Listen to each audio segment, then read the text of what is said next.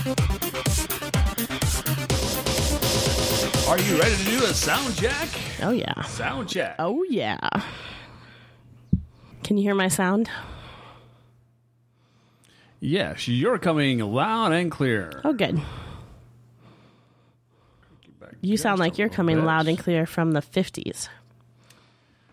Well, that's because I grew up in the 50s, which was actually the 80s in Central Illinois. It's so The town true. that It's funny because it's true. it's funny because it's true.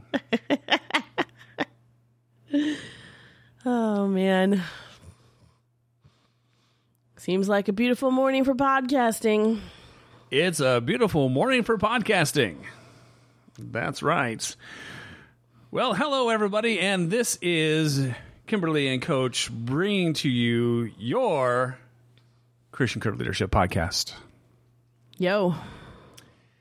And today, we're doing the teaching thing, discussion thing, conversation You're ready to be thing. taught. Or at least be ready to, like, you know. We're not interviewing anybody. You're stuck with us. That's what he means. That's right. It's just us today. It's just us talking about some things that we find exciting and important. So the tentative title of this episode was, No, Really, You Do Have a Choice. You do have a choice. And while a lot of people are going to find this to be a little controversial, I think. What? I don't want any choices. Well, you know, because the thing of it is that if people have a choice, that disrupts a lot of systems. Okay. All right. You know, governmental, I'll follow you down that track. corporates. You know, they're all of a sudden, you know, people lose the ability to complain. And we're on a new track. Yeah, I know, right? That's what happens when Coach podcasts in the morning. That's right. That's right. You never know where it's going to go at that point. It's true, though. I mean, I think a lot of what we complain about is things that we feel stuck in. We feel like we don't have any choices. Yeah. Mm-hmm. But let's back up the train a little bit. We are Creation Curve Leadership, and so one of the things we talk about a lot is the Creation Curve. And though it has three elements, you know, core, creation, and community. There it is. There it is. There it is. And so one of the things that we really talk about a lot when we get into that creation piece is that we as human beings have agency. Does that mean like an ad agency? We all have ad agencies. You want me to make TV commercials, Coach? Is that what you want me to do? Not in that voice. No, I don't even know what that voice is. I'm going to vote no to that TV commercial. When we think of agencies, we think of ad agencies and sport agencies, you know, the noun. But the word agency just means the ability to create a change or to make a decision. To exert power. The ability to exert power. Not in like a jerky, you know. I have the power, you must obey me. It's like you started as He-Man and then ended as a dictator. I was trying to go for like more like a blend of He-Man and Skeletor there, but it just really didn't work. Why are you blending He-Man and Skeletor? You know, well, power. I have the power. Skeletor wants the power. We're so nerdy. All right. Well, it's okay though. Everybody who's listening is willing to let us be just a little nerdy, I hope. Or they're gone. They're like, well, they're like, enough of this. He-Man and Skeletor. What are you people, 12? A little bit. Maybe. Anyway, so agency. The ability to exert power. And I think that definition eludes a lot of people, you know, because the mythology that we're handed is you don't get the ability to choose. Oftentimes, you must. What's the word we like to hear? Oh, you must play the hand that you're dealt. Actually, you generally don't have to play the hand that you're dealt. That's kind of the thing with card games, right? Like you get some cards and then you choose some different cards. What? Trade some in. You could fold. Yeah. You could be like, I'm done with this card game. Yeah, that actually requires people to understand that they're playing, though. Right. You know, and I think that's where a lot of people, they're not the stars of their own movies. Right. I think agency is in some ways the opposite of powerlessness. Like a lot of us, like we go through life kind of moved by the current of everything that's happening around us.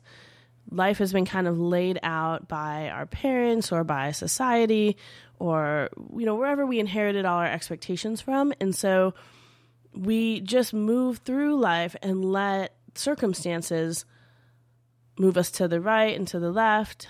Yeah, it kind of crash into us, you know? Right. And then when we don't like the circumstances, we complain. We say, I hate this life, or what a nightmare, or that's just the way it is. That's just the way it is. That's just the way it is. But you know, the rest of that do song, change, song. Yeah. Well, actually, that's the point of the song, though, is that don't you believe it? Oh, don't you believe right? it? That's supposed to, don't you believe it?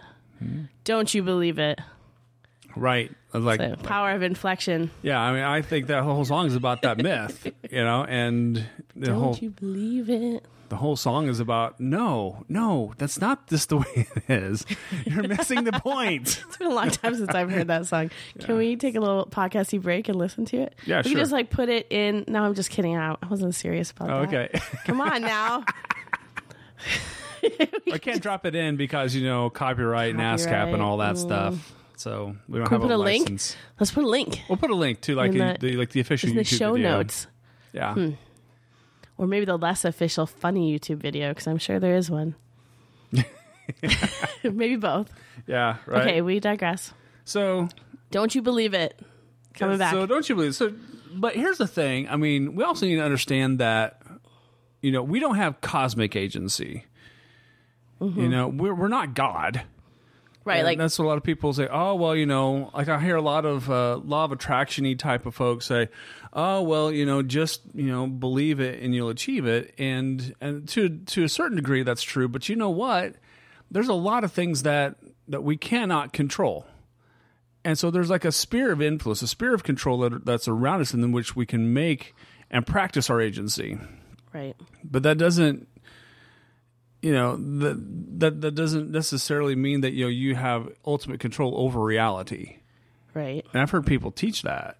And they're like, oh, well, actually, you're God. I'm like, no, because if I'm God, we're all in trouble. You know, because if I'm God, then I am making He-Man and Battle Cat and Skeletor, and, you know, we're going to be living in Eternia. Let's not go too far down that road, babe. On the other hand, though, we have people who say, well, what about tornadoes? What about hurricanes? Mm-hmm. You know, what about getting struck by lightning? Do you have agency there? Right. Well, you know, no. There are things in this world, illness, you know, wicked people that inflict things on us. Right. That's true. Our agencies oftentimes crash into each other as well. Right. We have to deal with the agency of other people, people who also get to make choices and have the power to make change. But in spite of the fact that we are not in, you know, perfect control of everything that happens in our life, we are in control, or we can be, of a lot of things that happen in our life. Right. And so I think sometimes the temptation is to say, well, I could be struck by lightning tomorrow and I'd have no control over that, so I don't have any control over anything. You know, this is just the life that's been handed to me. And so what happens is I think people have values and dreams that they want to act out, but they don't feel that like they can. They feel stuck. Right. You know, like, so what's an example of someone who maybe feels really stuck, but isn't?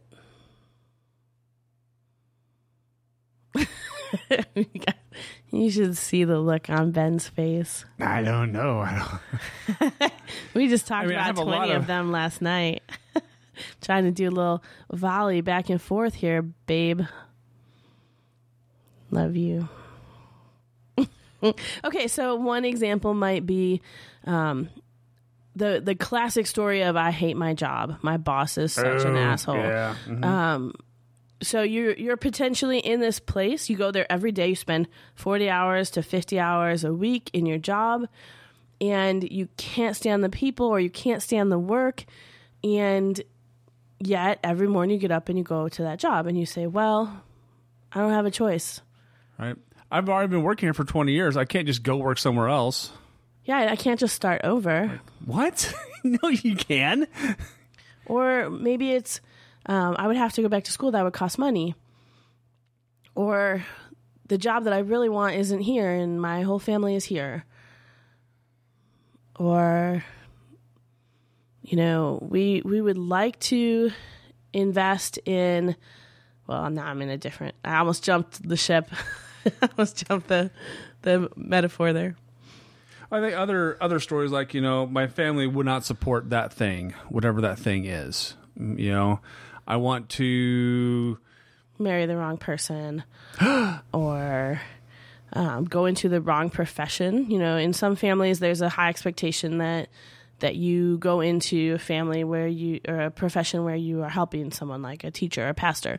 Or some families are, you need to be an engineer or a doctor or a banker or insert name of highly paid position here, and that individual actually wants to go join the Peace Corps. Right. Or in some families, the idea of going to college and trying to have a professional job is like haughty. Like, oh, you think you're better than the rest of us. Who do you think you are? Who do you think you are? That's our favorite non-agency statement because it means someone can do that, but just not you. Who do you think you are? You. A person who's allowed to do the thing you want to do? Who do you think you are? A human being? I think a lot of time when we say, I just can't do that, I could never do that, I'm stuck here. It's not that we can't do it, it's that we feel like the cost is too high. Oh, what? A lot of times making a change for something that we want more than what we have is going to cost something. It's true. It might cost money. It might cost disappointing your family. It might cost gosh, I cannot think of the word.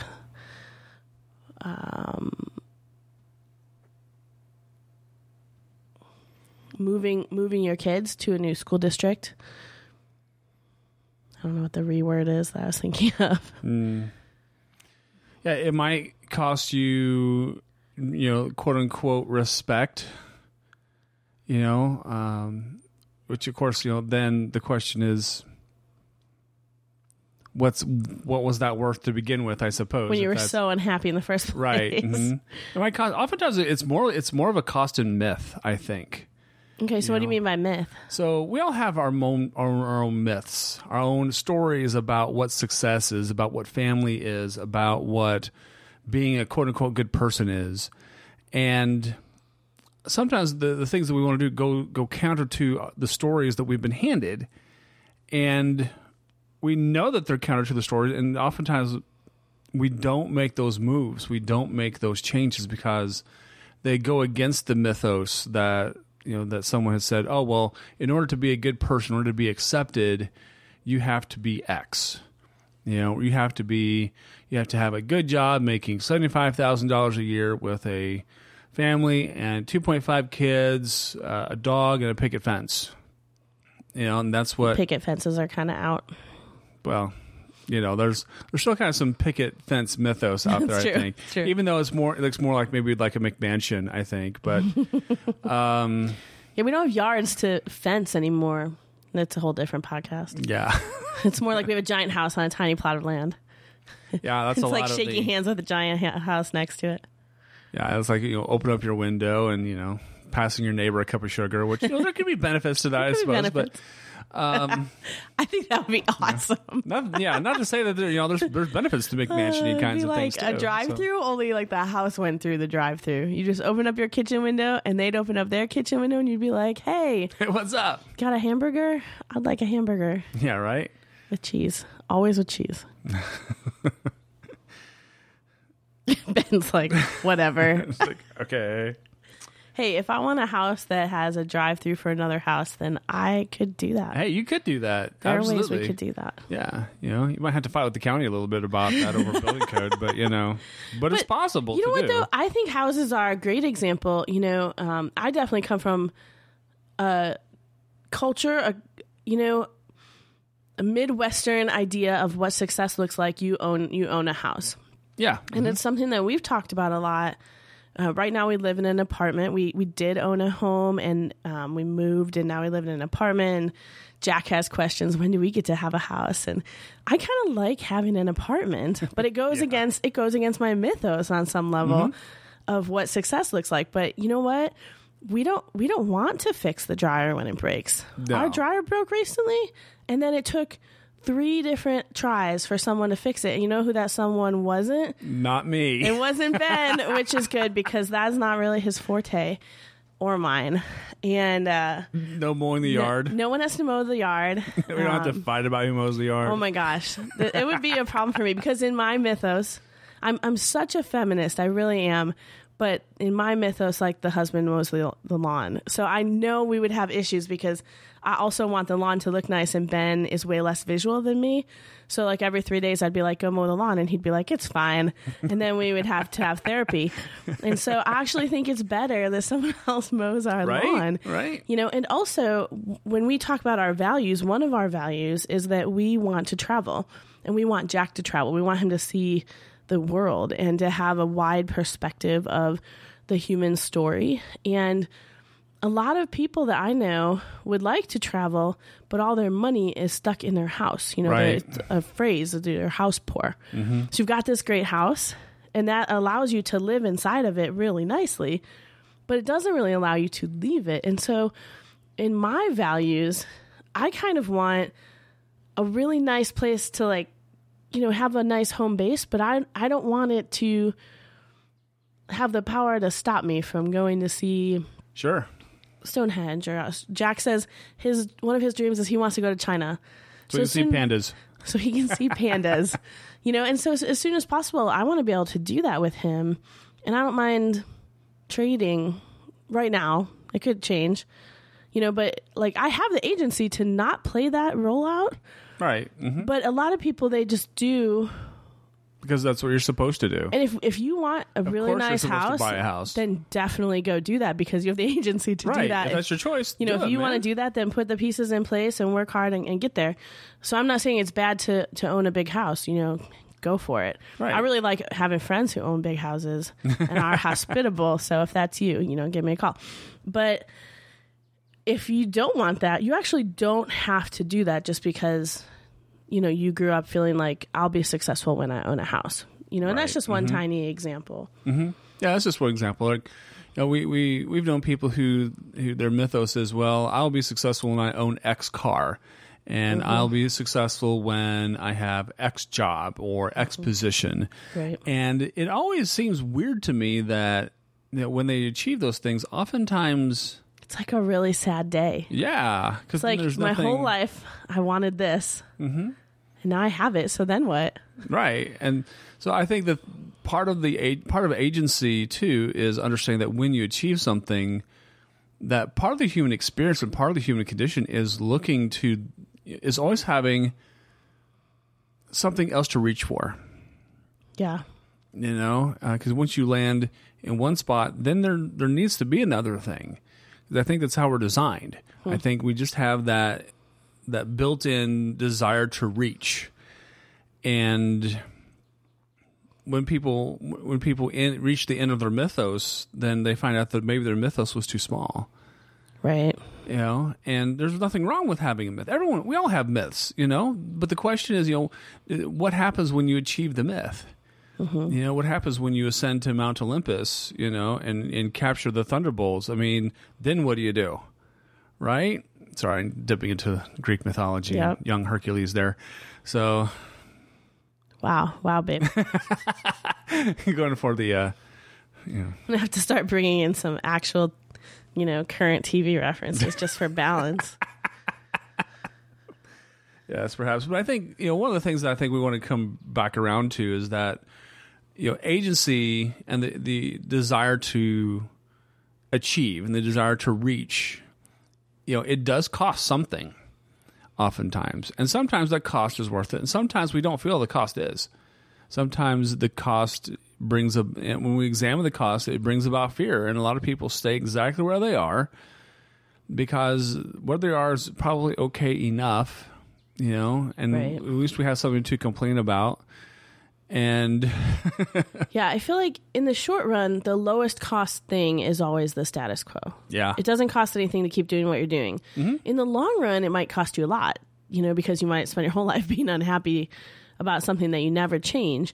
But in the short run, there's not a high cost to keeping doing what you're doing. There's only the cost you've already paid and that you're currently paying. It's not like a investment, Mm-hmm. Mm-hmm. But to change the status quo, it's going to cost you something. It might your family might be completely behind you. It might be completely in line with your cultural story, but it might cost you time. It might cost you saying no to some other things. So, maybe you have an idea for a book and you've always wanted to write a book, which is so many people. Oh, yeah. So many people say, like, someday I just really want to write this book. Mm-hmm. And the percentage of people that write the book that they talk about for their entire life is pretty low. Yeah. And hey, you know what? I actually have a thing on that. A thing? Yeah. What does that mean? Well, I got I did that video course, write a book in 30 days. So if that's you and you want to write a book, I got a thing. Shameless plug. Shameless plug. I'll Shameless, hook you up. Really unclear plug. Ben has a thing. You could buy his thing. No, it just doesn't sound quite right. Ben has an e-course about writing a book. However, the point I was going to make is it takes time to write a book, Yeah. Way more time than you realize. It's such a romantic idea. Like, I'm just going to sit down and the words are just going to flow out. Like, in a couple of days, I'll have a book, which is like ridiculous. I mean, it's not impossible because some people write really short books and then publish them really poorly formatted, and it's really just a book of quotes from people they like. You could do that in a day and then sell it for $5 at your speaking gig. But if you want to write a real book, it's going to take you some time. we might know some of that. But we're not going to do that, though. No, we are not, because that's not in line with my personal values. But, if I write a book and I put my name on it, then I want it to be something that I'm really proud of. And I know, because I've made books before, it takes a lot of time. And then if you're going to publish it in a traditional way, you're going to write it and then it's going to take like 1.5 to 2 years before it like sees the world, because it takes time to lay it out for print and to edit it and to proof it and copy it, edit it, and to design the cover and to decide what the title is, because you almost never get full decision on your title, although you do have a choice, unless you sign a real dumb contract, to like say, no, this will not be the title. Yeah. And so there's just a cost. And so one of the reasons that I haven't written a book, because I have many ideas for books and have made books, so you would think it wouldn't be that hard. I just wrote a book for someone else, actually. It's because I would have to say no to so many things to make the space to do that. Yeah. And so there would be a cost. And so far, I haven't wanted to say no to those things. Ben and I have a high value for neighboring and for being in relationship with people. I don't want to say no to people right now so I can hold up and write a book just yet. Someday, there's going to be a day that I'm ready to do that, but it's just not yet. You have to count the cost, but then I'm not saying, well, I can't write a book because that just can never happen to me. I haven't been given the kind of life that allows me to write a book. Well, that's not true. I just haven't chosen to write a book yet. Right. I completely have the agency to write a book. Mm-hmm. Yeah, it's definitely within your sphere of influence and your sphere of movement. And I think that's the thing that a lot of people think, that they have this weird lockdown on themselves. Because they haven't seen other people do it. They've only seen, their stories have only extended, for as far as what they can see. And when they have these other ideas about what they maybe could do, they think, oh, well. But nobody can do that. Nobody can do that. Nobody can make a thing fly, right? Nobody can, create a horseless carriage. Nobody can create a box that can, have moving pictures on it. We've had all kinds of bizarro things. Like, if we were to go back in time and do a little time travel and, with a cell phone You know, let's take a cell phone back to the 1600s, you know, and see how long you last before you're called a witch. I mean, you know, but that's because people exercise their agency and move past and beyond what their story led them to. Mm-hmm. You know, they walked past the story that they had been given. And I think that's another part of agency, is that, you can go ahead and create the things that you've been dreaming about. Right. You know, it's not only, just what someone has told you can do. Right. And I think, you're kind of in the realm of the extreme with inventions that people think are impossible there. But I think also there are things where we think people can do it, but somehow like only great people can do them. We don't see ourselves in that category. Like, like only geniuses can write a book, or only a real powerhouse person can can have this role, and that it gets back to that, like, who do you think you are? Mm-hmm.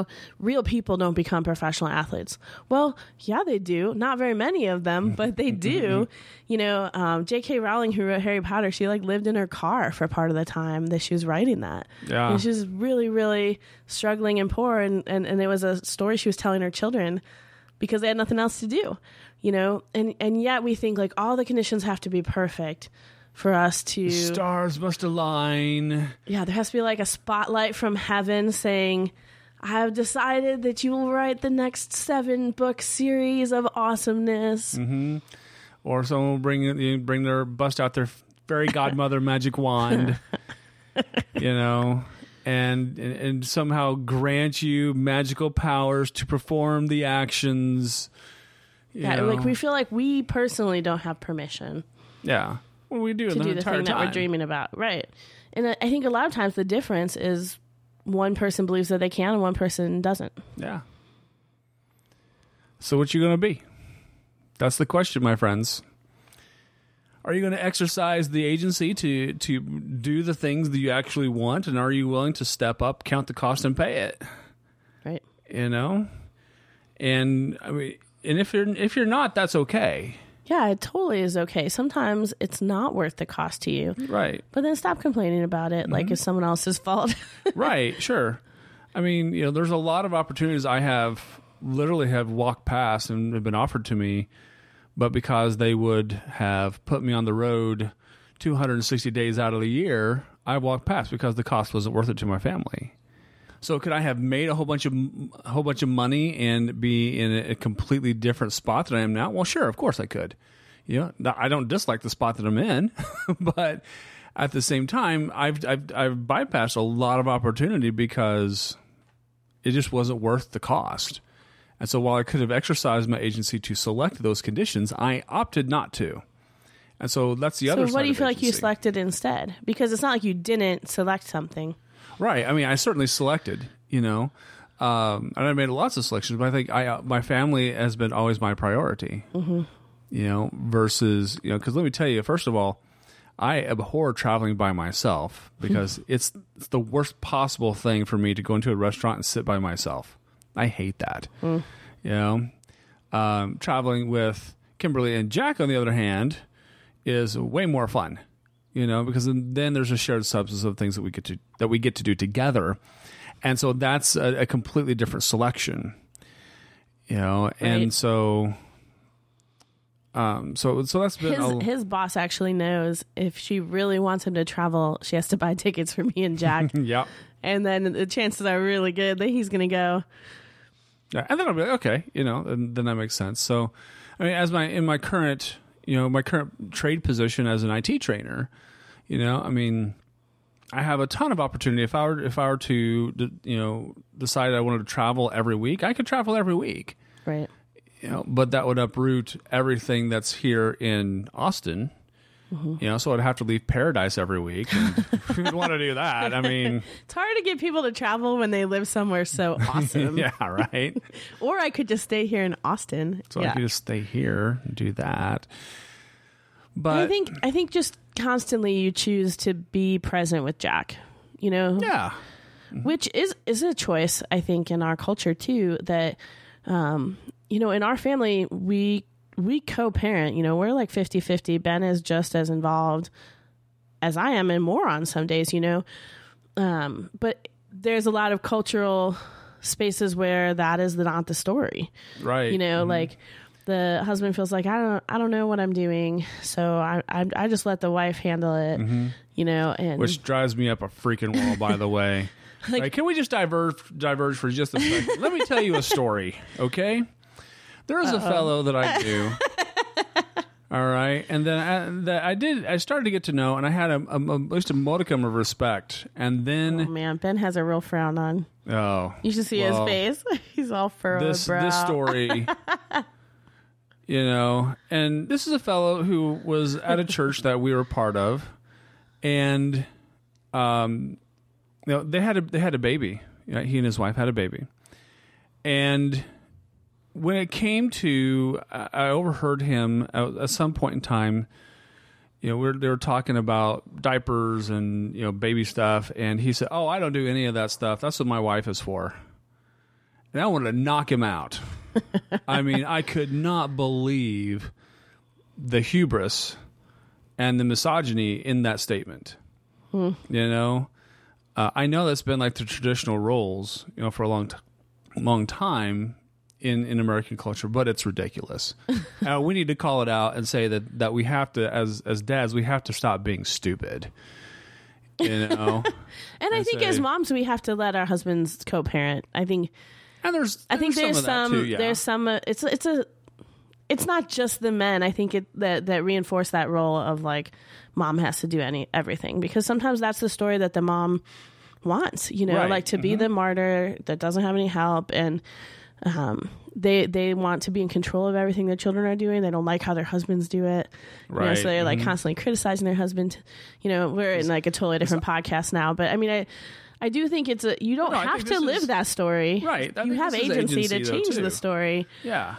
So like our buddy Andy back in Roselle, you know, was a very checked in dad. Yeah. You know, very active, in his job, but I mean, dude was, and still is, 100% for his girls. Also from the same church, so not every church person. Right, and that's the other thing, that in the same church, we've got Andy, and then we got this other guy who we shall not name. And then like even here in town, like Terry, who is a, quote unquote stay-at-home dad, or a little more like a work-at-home dad. Right. And Zach, and so it seems like we tend to hang out with people where both, the guy is engaged with, because if the guys aren't engaged with their kids, it's hard for them to relate to Ben. That's true. Yeah.